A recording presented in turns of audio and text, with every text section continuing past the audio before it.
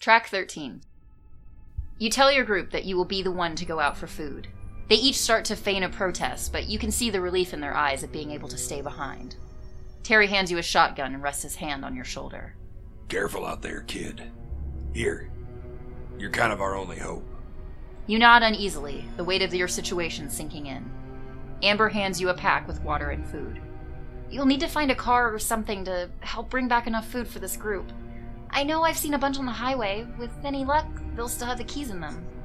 She smiles at you uneasily, as though trying to keep herself from saying, "Don't die out there," or something equally as useless.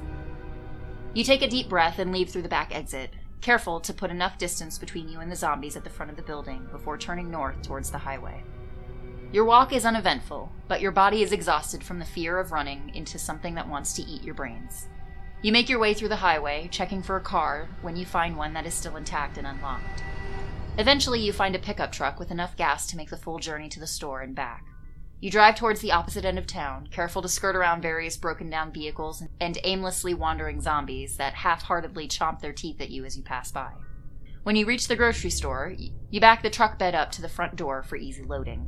After a few hours of scavenging and loading up on canned goods and non-perishables, you jump back into the truck for the short drive back. Unfortunately, your path seems to be overrun with the undead, forcing you to turn back and find a detour. As you wind through the city, you take note of the complete destruction that seems to have overtaken everything. Suddenly, you notice something down one of the side streets and hit the brakes. Backing up, you see a military tank in the middle of the street. You cautiously get out of the truck and walk towards it, quietly calling out if anyone's there. You hear a soft voice coming from inside the tank, but you can't quite make it out. You decide to climb up to the top and carefully pull open the door. The inside of the tank is dark and empty, but you still hear a soft voice crackling through from somewhere inside. This is not a test.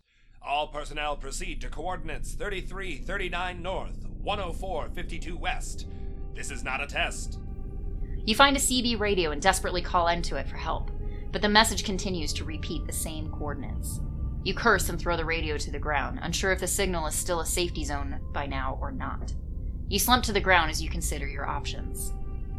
If you want to be kind of a dick and try to go to the safety zone rather than going back to the group of survivors who are kind of depending on you for food, then go to track 15. If you want to go back to your group and take them with you to the safety zone, since staying at the store doesn't seem to offer any long-term solutions, then go to track 16.